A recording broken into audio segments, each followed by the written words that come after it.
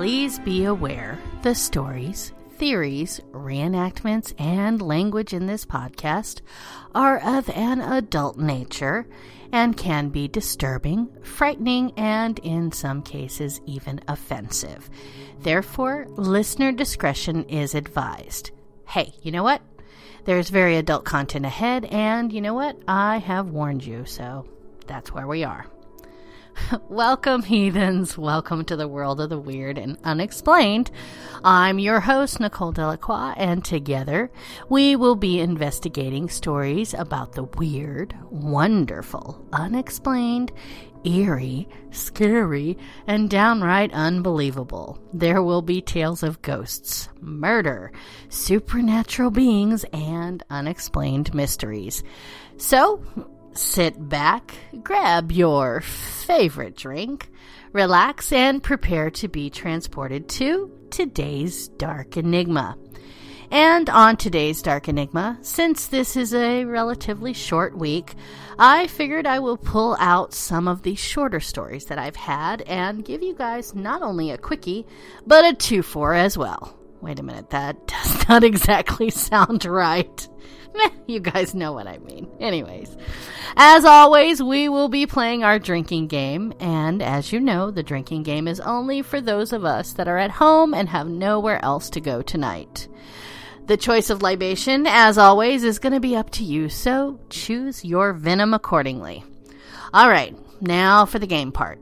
How about every time I say murder, that is going to be a single shot, and every time I say mystery, that's a double shot. All right, now that we've got our business end out of the way, we can jump headfirst into today's double Dark Enigma.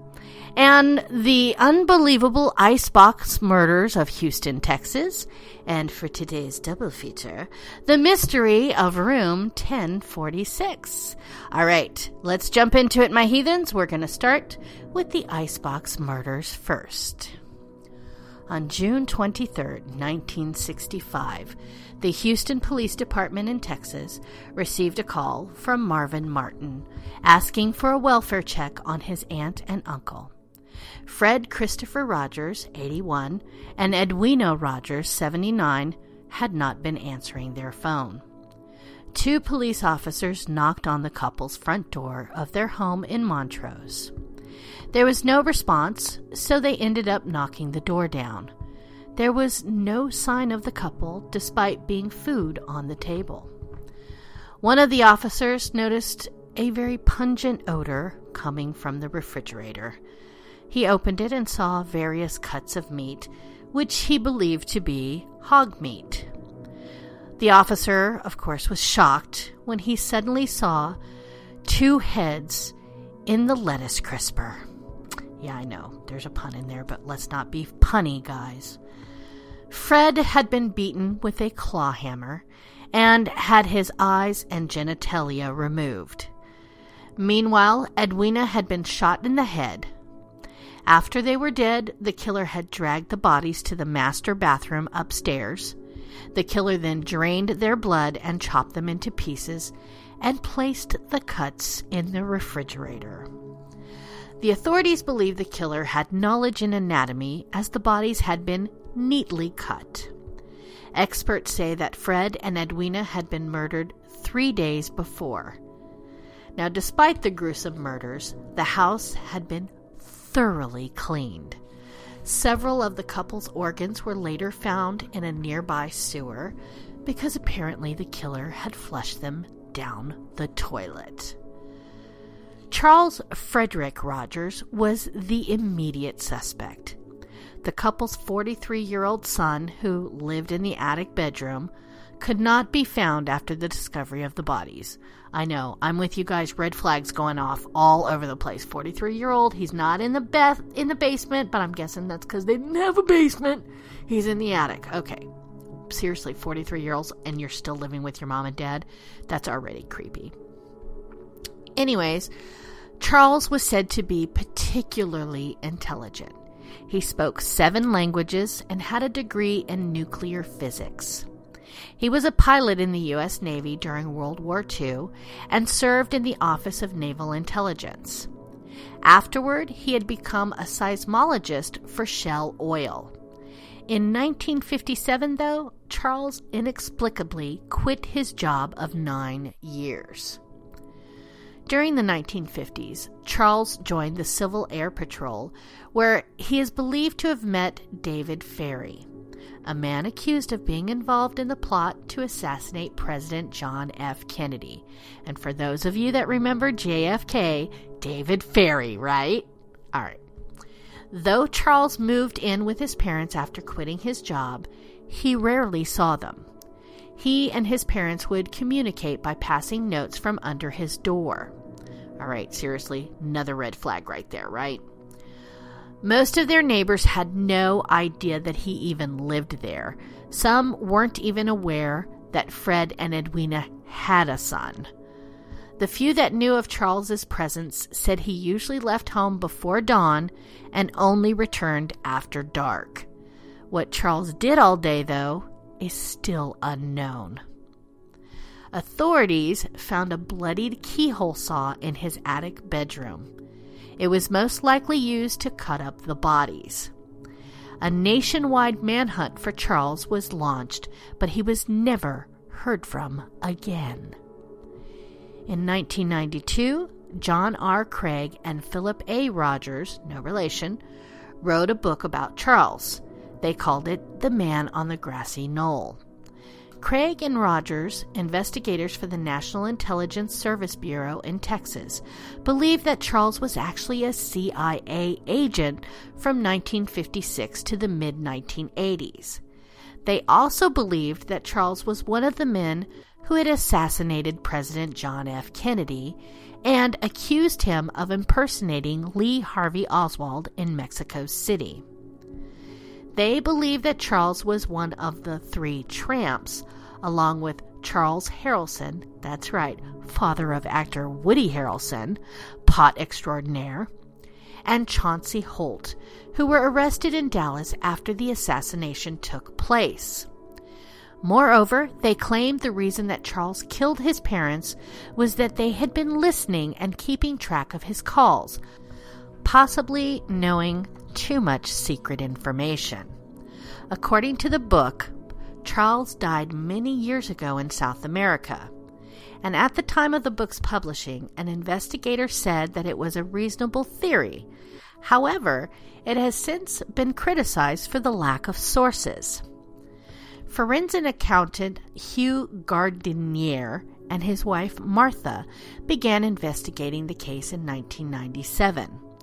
The couple, they don't believe that Charles was a CIA agent at all, although he did have dealing with a CIA contract worker when he was a seismologist. The couple who published the book, The Icebox Murders, which, by the way, I have read and is so freaking good. They believe that Charles was emotionally and physically abused as a child and as an adult by his parents. And at the time of their deaths, Edwina and Fred were reportedly faking their son's signature on deeds of land that he had owned. Fred, who had been a bookie, had also been involved in illegal gambling and fraud. The house in which they all lived belonged to Charles, and he wasn't happy that Edwina had taken out loans on it and kept the money for herself. The Gardiniers believed that he planned his parents' murders for years. Charles, with the help of people that he had met while working for oil and mining companies, is said to have run away to Mexico. Afterward, he went on to Honduras, where he was killed over a wage dispute with miners. Now, this book has also drawn criticism and has been called a work of fact-based fiction. And Charles's fate is still unknown, but he was pronounced dead in 1975. And the Icebox murders remain unsolved to this very day. Whew, well, I don't know about you, but that story freaks me out a little bit. Like, finding a head in the lettuce crisper, I mean, really, that is just too fucking gruesome. All right, now I promised you a double feature, and here is our double feature, The Mystery of Room 1046. On January 2nd, 1935, a man checked into room 1046 at the Hotel President in Kansas City. His name, according to the hotel register, was Roland T. Owen, and his home address was in Los Angeles. He had a cauliflower ear, brown hair, and a horizontal scar on his scalp. He had no luggage with him except for a hairbrush, a comb, and toothpaste.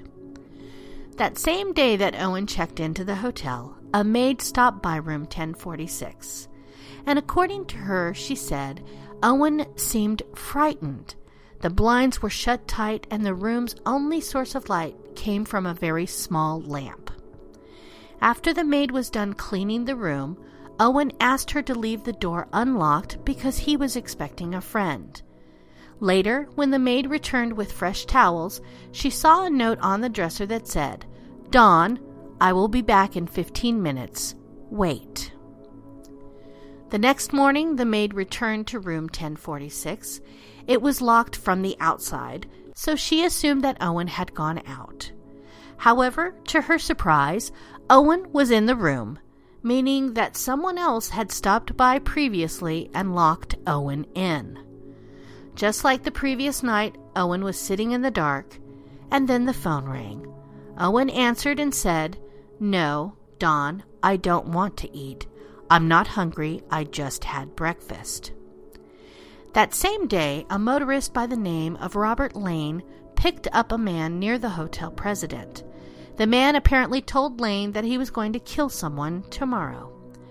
Later on, Lane identified the stranger he had picked up as Owen.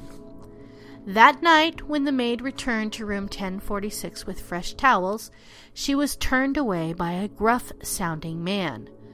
The next morning, the hotel staff noticed that the telephone in room 1046 was off the hook. A bellboy was sent up to the room where he discovered Owen lying in a puddle of blood. It was obvious that Owen had been tortured. When the police asked Owen who did this to him, he answered, "Nobody." His wounds, according to him, were the result of him falling against the bathtub. And, mysteriously, his clothes were missing. When the police tried to confirm Owen's identity, they found that Roland T. Owen did not exist. Owen, who had by now become John Doe, died in the hospital from his wounds and was to be buried in the Potter's Field. However, an anonymous call came asking for the burial to be postponed until funds for a proper funeral were wired. 13 flowers were sent for the funeral and were signed, "Love Forever, Louise." In 1936, a woman read about the case and thought that Owen looked a lot like her friend's missing son, Artemis Ogletree. Ogletree's mother confirmed that the man from room 1046 was indeed her son, but the case wasn't able to progress any further. Police never found the mysterious Dawn, and they could never trace the mysterious woman named Louise who funded the funeral and sent the flowers. And the case remains open and unsolved to this very day. Well, my darlings, that's all the show I have for you this week. I warned you it was going to be a quickie, and it was a double feature, so, do with that what you will. But I did want to take a moment and express my undying gratitude for each and every one of you throughout this year. Knowing that you've been listening and enjoying the stories that I share with you really warms my heart and keeps me motivated to find more stories and even deeper mysteries. So from me to each and every one of you, thank you. Have a safe and wonderful Thanksgiving. And with that, my darlings, we've come to the end of the episode. I thank you for joining me as always, and I hope that you'll take the time to reach out to me and share your thoughts on what you think. You can always reach the show at darkenigmapodcast@gmail.com, and if you have suggestions for future shows or you just want to tell me what you think, drop me a line because I do reply to all emails. And on that note, that's all the time we have. Thank you for joining me here on Renegade Talk Radio, and don't forget to tune in next time, my darlings. See you, my heathens. Be careful on the roads, and those of you that are turkeys, stay away from ovens, because I need you back here. Love you, my darlings. Mwah!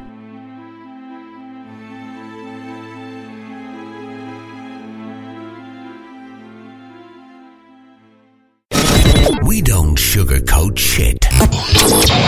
This is Renegade Talk Radio. Renegade Talk Radio.